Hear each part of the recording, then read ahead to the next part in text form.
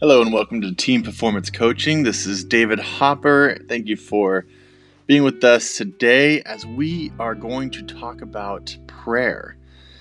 And as we talk about this subject of prayer, one of the things I want to say or kind of connect us with today is why is it when we pray, sometimes we don't feel like you're actually connecting to God, like the creator of the universe and this powerful being, and yet we can feel so far away even as we start to pray. Why is that? And that's what I want to explore. I want to start with where the movies have taken us with prayer. One of the scenes that I think is so indicative of how we pray is from Aladdin, when he kind of rubs the lamp and says, "All right, I want my wishes." And then we have this whole thought about God in a similar fashion that if we pray, it's like rubbing a lamp and saying, "Here's what I want." It's very, very close to how we pray, but the only difference is with Aladdin or these movies with a lamp of some kind, they always only give you 3 wishes and they make sure that you understand you can't wish for more wishes. But when it comes to God, we just assume it's wish upon wish upon wish. Every day there's a new wish, and we're kind of frustrated when our prayers aren't answered, even though we've been praying for 40 plus years or however old you are, constantly having new wishes. The second movie I want to think through is Bruce Almighty. Bruce Almighty was an interesting movie in which he becomes God, if you will, and he's trying to figure out what to do with all the prayers. And so you have a couple scenes. One's like file cabinets where he tries to file the prayers, and then the little post-its where it was post-its everywhere. One of the best scenes ever. Just post-its everywhere, including on his dog. And then finally he puts them on a computer, and you realize as you look at those prayer requests, they can't all be answered. So many of them would actually conflict with the other. It would be impossible. So how does God respond with so many conflicting prayers? It doesn't even make sense. And then the third movie I want you to think about is Forrest Gump, when Lieutenant Dan is riding on this shrimp boat and he's screaming at God and he's so angry and he's frustrated. How often does that represent prayer? There's a common theme of this.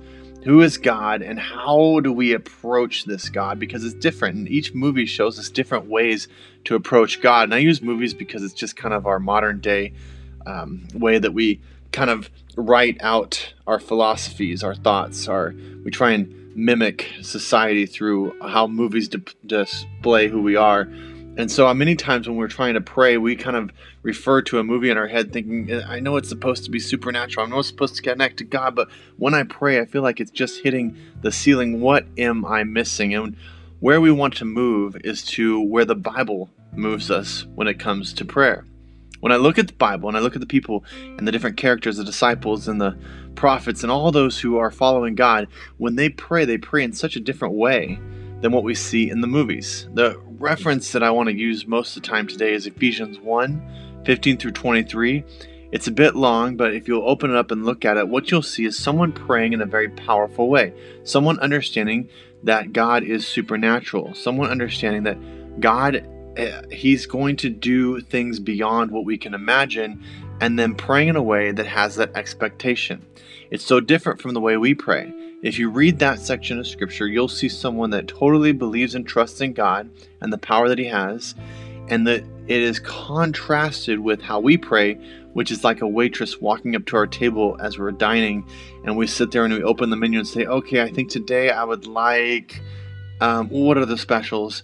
Or a genie, or a computer where we're just typing in stuff, or a rabbit's foot where we just want God to bless us today, or a cop saying, God, I'm so sorry for all I've done, and please don't punish me for what I've done wrong. We have these prayers that are just very limited. They're very short. They limit who God is, as opposed to what you read in the Bible, to it's a powerful, supernatural, overwhelming God, and trusting that His power reigns.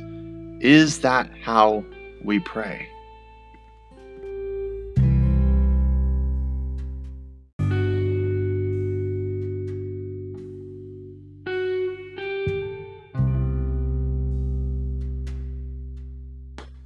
So our prayer life reveals a lot of who we think God is in our life.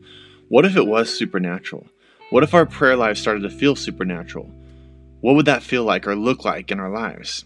I believe supernatural begins to show up in our life when we start to pray like those in the Bible. Look at those verses of Ephesians. It was heavy in thankfulness, no matter how bad things may have been.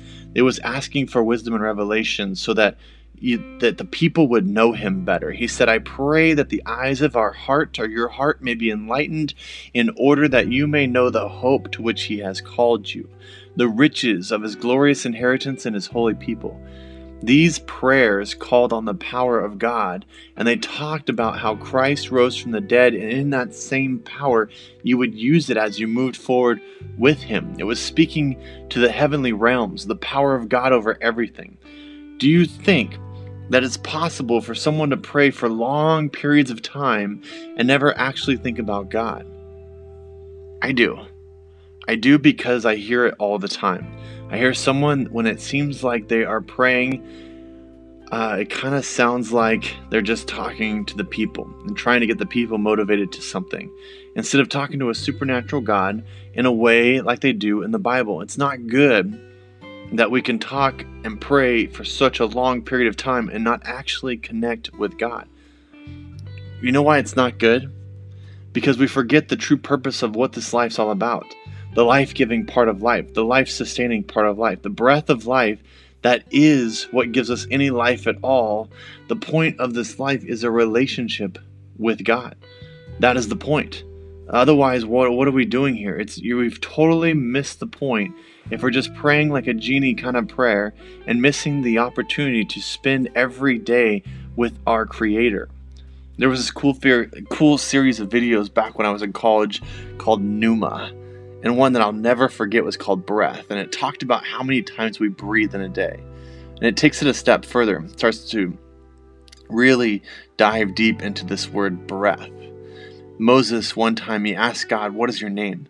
And God tells Moses to tell the people that the Lord had sent him. And this Lord word, it appears in the Bible over 6,000 times. In Hebrew, it was spelled YHVH, and some pronounce it as Yahweh. But in many traditions, they won't even say that because they believe it's so holy that you can't even say the name. You can't say Yahweh. Like they wouldn't do that. What I'm doing would be totally against everything they believe. In the Hebrew, the letters would function as vowels, and the vowels in that language are breath sounds. So if you were trying to pronounce the word YHVH, it would sound like just breath. And so it would be an impossible name to say. So is the name of God that God tells Moses, say this is who sent me, was it the sound of breathing? Was that the sound or the word that he has to say?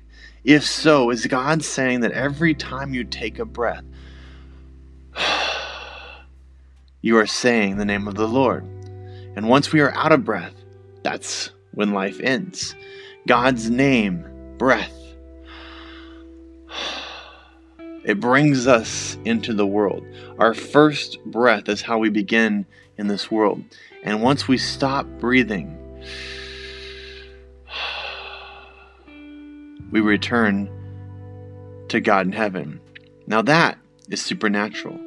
And when you think about it, Psalms 150 verse 6 says, let everything that has breath praise the Lord. Your breath is how you praise the Lord.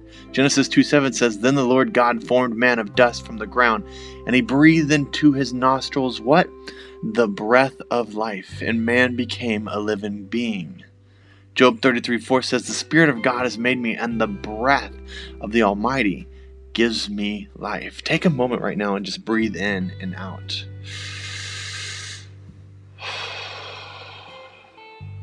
Just keep doing that. Keep breathing in the name of the Lord. And you are entering into the supernatural. Every time you breathe, you're talking God's name. You're speaking God's name. If we pray like that, then prayer becomes supernatural.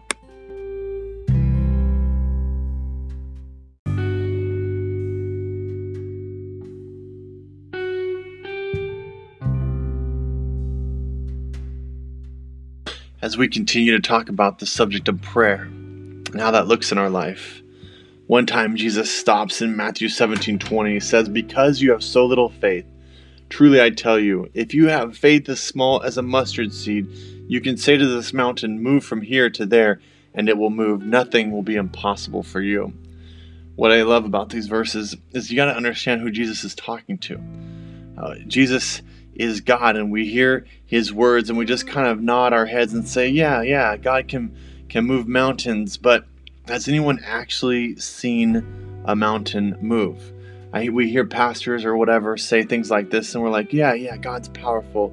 But do we really believe he can move a mountain? Have you ever seen him move a mountain? I mean, we don't have that kind of faith, right? We don't just expect him to move mountains around. Except when Jesus told this story, he's not just pulling out a random thought to blow our minds.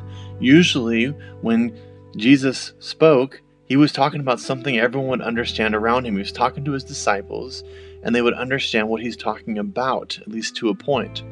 Now, most Christians know of Herod the Great. He's the one that early on was trying to kill the Messiah by killing lots of babies. He's also one, if you look at history books, who made this amazing harbor at Caesarea Maritima. And then he made this huge fortress called Masada on the Temple Mount. And then around 37 BC, he wanted to build another fortress that could be seen from Jerusalem. Problem was, there's not really a mountain that was tall enough to put this fortress on top of it where it would be seen from Jerusalem, and also he wanted people to see it from his homeland. There was basically a mountain range in his way.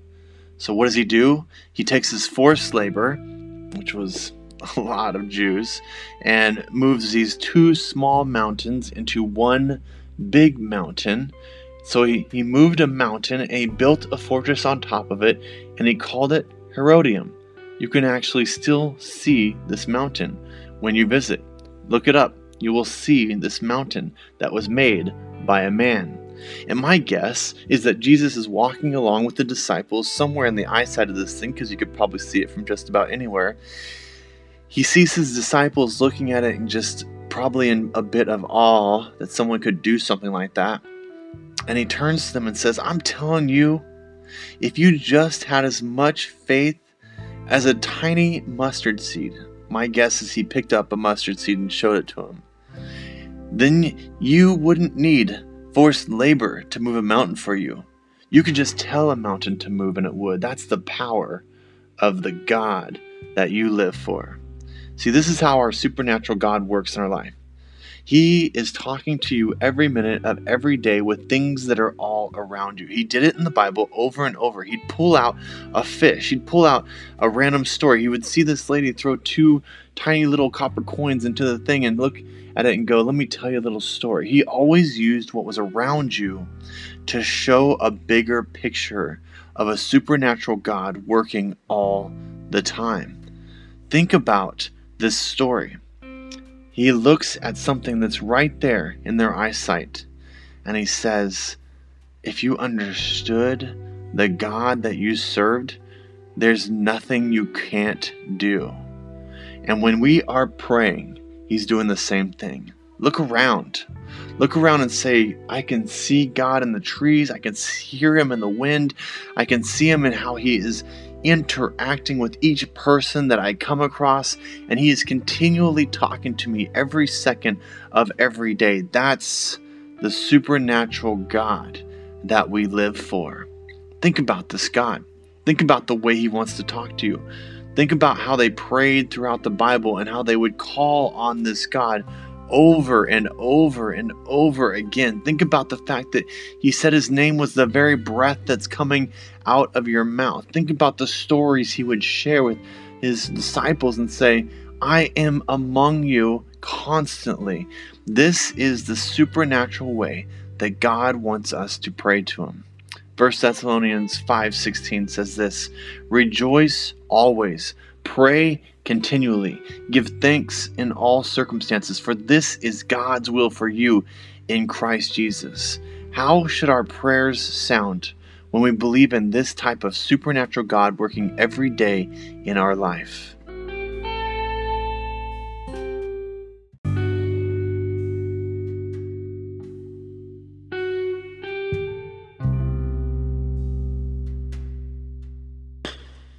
Team performance coaching is all about working with teams, coaching, consulting, vision casting, strategic planning.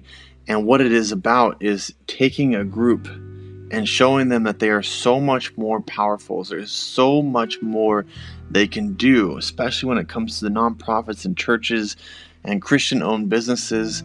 God has a bigger plan for their life. And I'm just guessing, if you're listening to a podcast like this, you have this connection with God that goes so much deeper in what you want to do with your company, your organization, and you want to take it to new heights, and you pray to God all the time. And so this particular episode is about just connecting to God in a supernatural way, saying, God, there is so much more we want to do. And we would love to come with you in that journey. We'd love to partner with you, if you will. If you're interested in a partnership, go to teamperformancecoaching.info. Learn more about who we are. We're there to just help organizations go from point A to point B.